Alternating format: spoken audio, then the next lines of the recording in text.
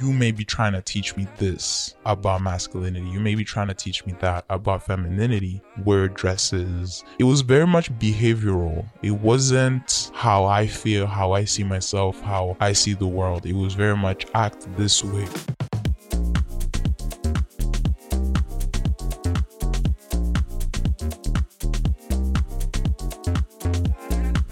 What's up, lovely human? It's your host, Yancy, and you're listening to That's Exciting, the podcast. I am a curious soul who loves to learn about intimacy, relationships, and sexuality.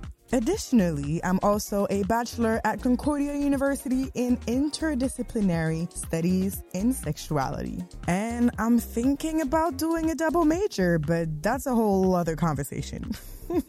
So today we will be reflecting on masculinity and femininity, and that's specifically in queer relationships. So whether you identify as someone in the Rainbow Gang, as I like to call it, or not, you will be a fly on the wall for this conversation because I'm talking with my partner today. And for those who remember the interview with my cousin Nuki, well, I kind of said that.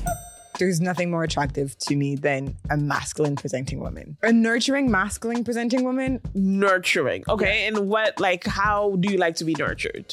Just hold me when I'm crying. Wow. And this is really interesting because one, I can reflect on what the type of people I'm attracted to, what type of people I think I'm mostly attracted to, which indeed falls under what I said, but there's a lot of nuances and I don't really feel like I have a type. Secondly, that also plays in the conversation. But before, I kind of need your help. I wish to bring back the sexual green flag segment. And if you're not familiar with what that is, or you don't really remember, the sexual green flags are indicators that you'll have pleasurable and consensual safe sex. Somebody that's willing to receive as much as they like to give. I need to be emotionally and intellectually stimulated. Being for somebody who's neurodivergent, understanding sensories and the space to feel safe. Caring about one's body. It can be birth control and getting tested. You might move the intimacy one step closer. If they move it even closer. If somebody offers up their status right away saying like, hey, just so you know, I got tested. Engaging in sexual acts that aren't penetration. Service without demand.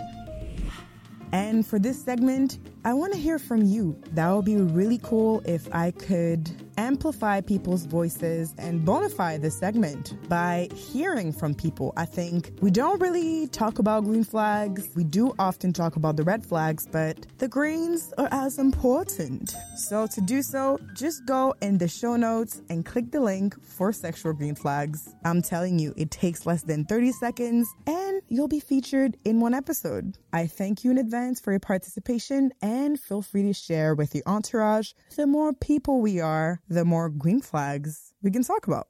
So let's talk about masculinity and femininity. How that whole episode came about was from all the questions that I had that I never really paid attention to before being in a committed relationship with a woman. It's not until I ventured in my queerness and rekindled with it probably around my early 20s that I started to question myself on gender, sexuality, and talk to people. I started to talk to people. And I had a lot of those comments, myself asking those questions or making those remarks. And it's not until I got those questions that I kind of really got annoyed. Let's break them down. If you are in a queer circle, you probably have heard this before. And if you're not, you are welcome. First off, the heteronormative archetype. What is that? Western societies have legitimized the union of heterosexual couples, that being a cisgender man and a cisgender woman. And I think it dates back in Western society, specifically in North America, to the colonial era. And by legitimize the union, I mean creating laws that protected the rights of heterosexual folks. Throughout history, there's a lot of activists, LGBTQIA2+ activists, and a lot of activists of color and Black activists that had to fight for their right to be safe and to exist in the same spaces, to have access to the same services, to be able to marry if they want to, have kids if they want to. We owe a lot to activists for the way we're able to live today, where we can be out in public and show our love in public if we want to, and still feel safe to a certain extent. Now, I think it's really important to acknowledge that I'll speak on behalf of Montreal. We are privileged to be able to live our life and our truth without our life being threatened by governments or hate crimes. I know these unfortunately occur here, but there is a lot of places in the world where there's a lot of discrimination and violence against the LGBTQ community. So that is what I mean by the heteronormative archetype. It is the union of a man and a woman, usually cisgendered. And so people that don't fall in that model, so mostly people in the rainbow gang, can have that question often. Who's the man? Who's the woman? My interpretation of this is that it implies that everybody in relationships are trying to replicate a man and a woman. If we go back to what society views, you're supposed to be in a relationship with a masculine man and a feminine woman. So not all relationship is I don't know if balance is the right word, a balance of masculine and feminine, right? It may not be, well, one is the protector and the other one is the protectee. So basically, when you ask someone who's the man and who's the woman, it kind of implies that we're trying to recreate that, and I'm not trying to be a man, and my partner's not trying to be a man either.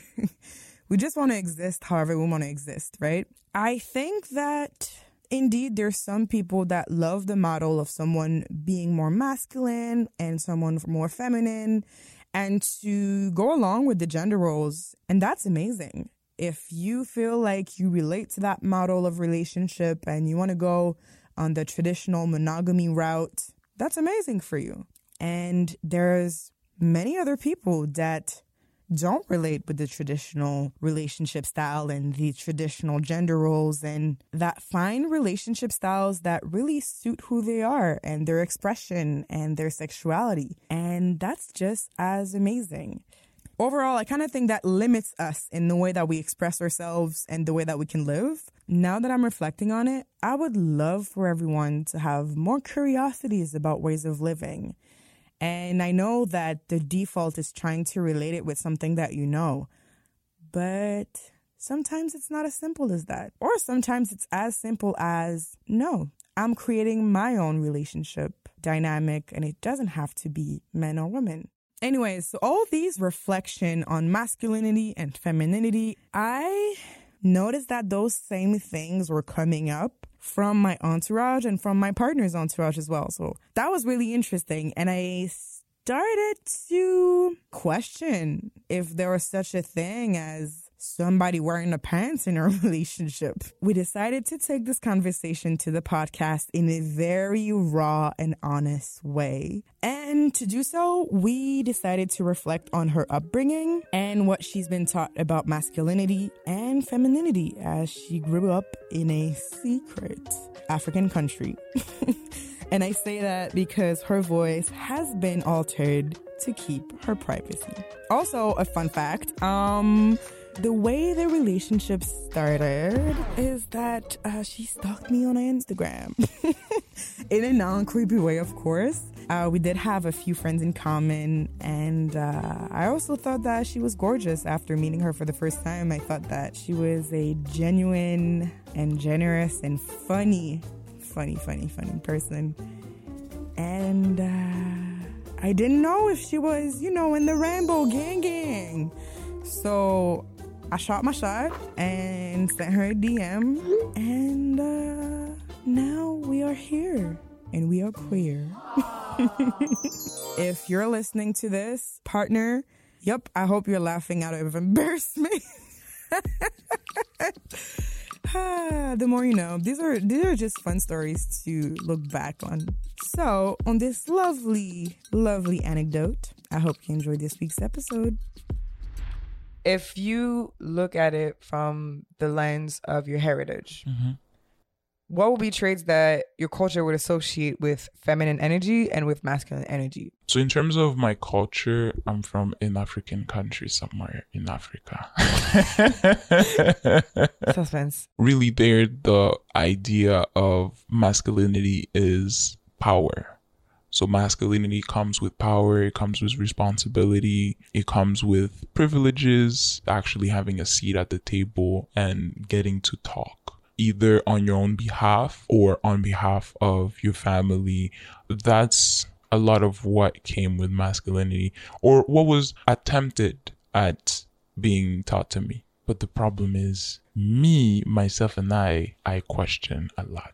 There is what was being taught and what I would see. And as children, you mainly retain what you see versus what people are telling you. So the culture would say, yes, a man will get to be the head of, what is that, work, in the family, everywhere. They will get to talk. Women, you make yourself small, make yourself available at the service of the man and be nurturing towards them, care for them, and don't have any expectations in return. That way you will be able to be blessed by the men. What about femininity then? It was in relation to masculinity.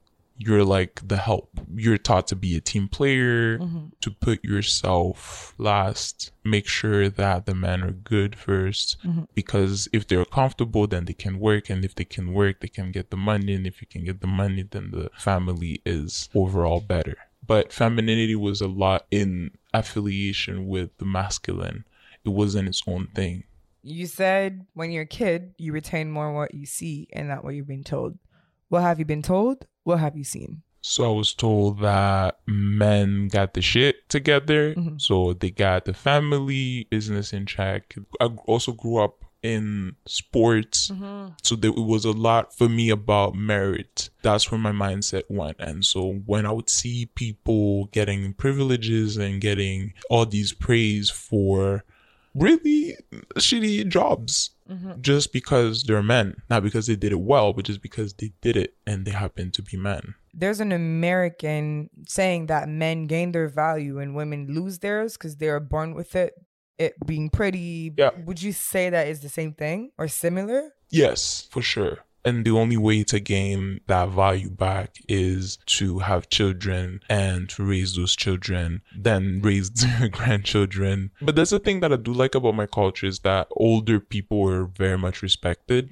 So contrary to here, women, when they grow older, they're like discharged and dismissed. Whereas over there, you're like a sage, like you're this wisdom. Yes, exactly. The only way for the tradition to go on and for the culture to go on and for the heritage to be passed along was through the use of oral tradition. And so it makes it that respecting the elders came with respecting the knowledge and respecting your heritage and your culture. It's like a whole thing. So if you're dismiss an older person, it's like you're dismissing your whole culture type of thing. So it's very much intertwined. And so when women do grow older, they're respected as grandmothers, they're respected as elderly women. The only thing I would say that older women are not respected is if they don't get married. And so when you came to Montreal, how would you have qualified femininity versus masculinity? When I had first arrived, I would have said that femininity is basically being cute and pretty, smelling good. Is there such a thing as looking pretty, being cute, being passive, and also your heritage? Or is it more so you need to be useful? Because what I'm hearing from what you said is like, well, you need to be at the service of the men. And so you need to be useful, you need to be available, you need to have all those nurturing and X, Y, and Z qualities. Rather than here, it's like, well, you're my trophy wife, you look cute. You gotta have it both. Okay. You gotta be cute and at the service. I actually feel it's like the same thing here, though. That's the thing. That's why Yeah. I'm like, at first, it felt like it was a big difference because I was like, oh, yeah, the women here are so emancipated and they're so open-minded and they get to do whatever they want and stuff. And then I was like, they do in theory, but in practice, it's very much, oh, let me ask my boyfriend. Oh, let me see what my boyfriend thinks. And it's like, oh, okay, I'll come with my boyfriend. Those are the same traits, or it comes from the same place within themselves. That's where eventually, after spending a few years here, I was like, oh, it's actually the same. They just package it differently. It was funny because they will still try to pound those ideas and those social constructs into my brain while I was seeing other things, and while I would say, well, you're saying this, but this is what I'm seeing, and I would just annoy everybody. Because, for instance, at some point I remember my father losing his job, not having a job for a while, and over there it's not like if you don't have a job you can go to social services and yes, a check. It's like, you know, sorry for you can't get a job, it sucks for you. So he didn't have a job, and I remember seeing my mother give him money at the restaurant so that he can pay, for instance. Or if I'm saying, oh, can I have money for this and that, and she'll say, oh, go ask your father. And me, I'll be like, what? Why are we playing this game? We've had this conversation as a family. Okay, your father no longer had his job. No. You'll see him more around, you know. And it was uncommon to have it was like, oh, like the friends I had at school, oh, their parents went to work. Already having a parent who doesn't go to work, and not only being a parent but being a father, it's like, well, what are you gonna do? What's gonna happen to the family? And for me, I was like, well, going back to athletic mindset, I was like, well, it's a team. They're trying to convince me that's the man of the house, that's the person who runs shit. Meanwhile, he's the one who's staying at home, taking care of us, doing the school errand, taking us to whatever, whatnot. And so it's like, I see value in you. It's just maybe not the value that you want to see in yourself vis-a-vis me.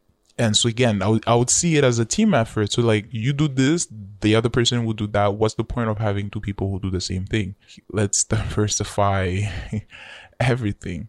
Which is interesting because one doesn't go without the other. Yes, indeed, there can be one partner that is the breadwinner and the other partner that helps running the show, not behind the scene, but more so behind the curtain, where you think, oh, the man is doing everything. There's also someone that's catering to different needs, not necessarily financials, but it could be in the household, it can be contribute financially too. But both are kind of interdependent. People put on the pedestal people that are breadwinners and not necessarily the joint effort. You may be trying to teach me this about masculinity. You may be trying to teach me that about femininity, being like, okay, be girly, be more feminine, wear dresses, be more cute. Don't go running and playing whatever sport with the boys. It was very much behavioral. It wasn't how I feel, how I see myself, how I see the world. It was very much act this way. Whereas for the masculine energy and masculinity, it was a lot of character. Who are you as a person? Or how do people perceive you as a person? That's interesting because it directly falls into toxic masculinity versus toxic femininity. Let's talk about toxic masculinity and toxic femininity. So both of those are societal concepts. I think an important nuance that I want to bring is that toxicity is a behavior that can be embodied by everyone. And that toxic masculinity and toxic femininity, for the sake of the binary here, is not saying that all men are toxic and that all women are toxic. It's just saying that the way Western society views masculinity and views femininity, there are certain social codes and behaviors that men or boys ought to have and that women or girl ought to have. And that's what's toxic. What is toxic about it is that it's the conditioning of young kids to behave a certain way. So it pressures people to fit in a certain mold instead of encouraging them to just live as they are and be who they are. So that is the difference between toxic behavior and toxic masculinity and femininity. Now, for the concept themselves. The Goodman Project explained toxic masculinity as followed. Toxic masculinity is a narrow and repressive description of manhood, designating manhood as defined by violence, sex, status, and aggression. It's the cultural ideal of manliness, where strength is everything, while emotions are a weakness. And for toxic femininity, Wellmind.com explains it as the emotion of being passive and docile. So it's the concept of being a good girl, where you're praised to be a virgin or you slut shame if you're not. And that's the whole Madonna whore complex that I talked about in the last episode with Casey Mal. Then there's policing people's femininity. And lastly, they mentioned the pick-me. The pick-me is a woman that bashes other women in order to have attention and be picked. Womanhood, in this instance, is defined in a very shallow manner that objectifies and harms women. Because it's as if you don't have a say. You just do what we say. And that was my issue, is I always had a say about everything. And I wanted to have a say about my own life because I would see my brother have a say on his own life. And I would say, why does he get to have this say and I don't, when we're both your children? Mm-hmm. And so at some point I even thought I was adopted. I was like, why do I get these different sets of rules that do not apply to him? And then they'll try to bring in age and I'll say, okay, age, no worries. And then when I'll get to that age, I'll say, okay, bring me my privileges now. And we'll be like, no, you're a girl. What does that have to do with anything? And then they have to kind of instill this fear of getting abused, getting raped, getting attacked. Meanwhile, my brother's the one getting attacked in the street as well. And it's not like he can protect himself either. Like, I think it's maybe a matter of what kind of attack, what kind of abuse. And it goes back to the value of the woman. On all this lovely knowledge, we'll be right back right after this. When it comes to sexual pleasure, there's nothing I hated more than the feeling of drying out lube and the process of having to find a compatible and enjoyable lube for my silicone toys. If that's your case, Sutil is the perfect lube for you. I've been using Sutil Luxe for the past 2 years, and let me tell you, the texture is amazing. It is so silky and really pleasurable, so I'm not changing my lube anytime soon. Sutil is a water-based, paraben, and glycerin-free, pH-balanced, that's very important, lube made with the finest botanical, eco-certified ingredients. Made by 2 Canadian women who understand the whys, whats, and hows, they offer Sutil in the luxe and rich formats, optimal for any type of play, perfect with condoms and your favorite toys. Enhance your experiences today. For luxurious and silky pleasure, choose Sutil. I'm really curious as to why do I view myself as more masculine? Is it the short hair? Is it the body type? Is it the fact that I'm a very assertive, a very arrêtée? Je suis une personne très arrêtée. That's why when you said that as a statement, oh, I'm more masculine than you, I was like, where is that coming from? Where are the data? Where's the data? Would you say that you've had those thoughts? Yes and no, because from the jump, I've always been the more masculine, even in my relationships with men. That's why I was saying that I'm a you in my relationship, and it was trippy to be with you, to have somebody who's like me in the relationship. And that's why I was like, oh. Okay, I have to ask, when you say that, what does that mean specifically? Acts of service. Speaking your love language. Yes. Is it your primary one? It's one of the first ones. I've realized that touch has a higher... Do I touch you enough? There's room for improvement. Yeah? Because you know how you require my attention in full? Yes. I require sometimes extra touch. Okay. I'll be like, oh, why isn't she touching me?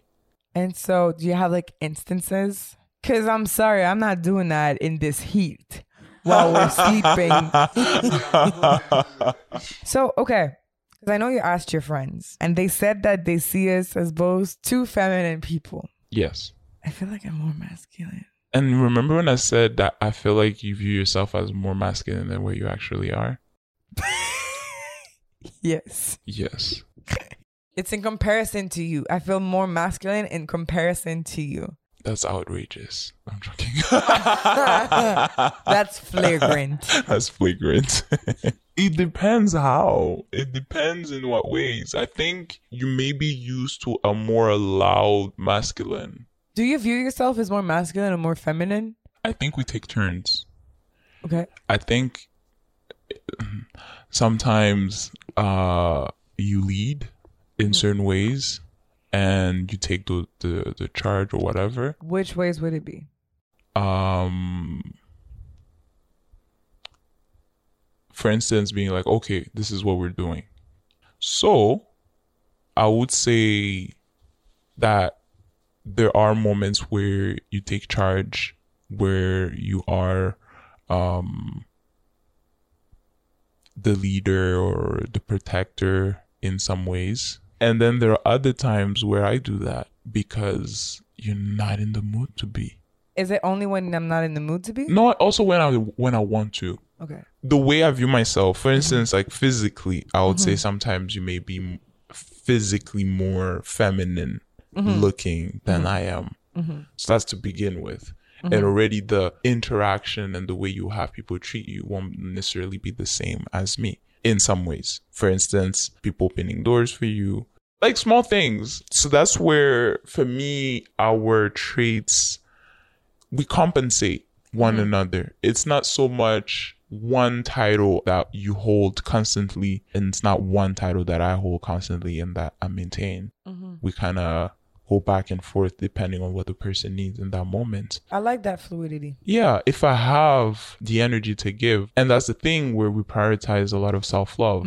And so I will not ask you anything that you cannot give for yourself. Or I won't ask of you what you haven't done for yourself first. And if I see and find out that you haven't done those things for yourself, then I will first encourage you to do those things for yourself before you do anything for me. And that to me is a caring thing, but also a taking charge thing, because you're taking charge of the emotional baggage and the emotional well-being of the other person. But see, that speaks to our communication. I'm in love with our communication. Yeah. Do you think we over communicate sometimes? Yes, but that's because we come from traumatic shit where people under communicated.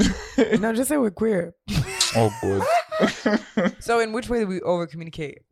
I think the check-ins, but then again, it's not an over. Maybe before we had under communication. And so now we're trying to find a balance, and it may maybe seem or feel like it's over. The interesting thing is, if I reflect on the relationship that I've had in the past, communication was deemed as a burden. Why are you talking about your emotions? Why are you bringing this shit up? In a very gaslighty way. Yeah. And so now that there's open, free, judgment-free communication, it's not a burden, but I don't want it to be a burden. I feel like it's still in the back of my mind. Is it possible that you're anticipating the fact that it may be a burden? That's why I don't want to assume shit. Me, sometimes I'll go in the mindset of like, oh, did I say something to make you think that? Or did I do something that will make you think that? And so that's where I was like, okay. And when you said that it's about your insecurities, it's about your past traumas. Yeah. I was like, oh, okay, so this is not about me. So now how can I be there as a partner and support you in that journey, or when you're in that space? I like that. That also sounds like people with anxiety.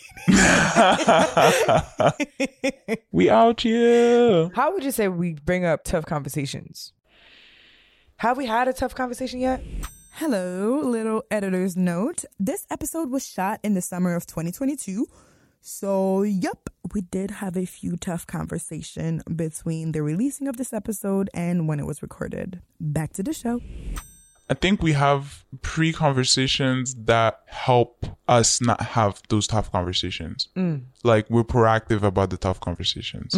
You don't hold things in and dive into assumption mode. Yeah. And then create a whole lot of resentment within you.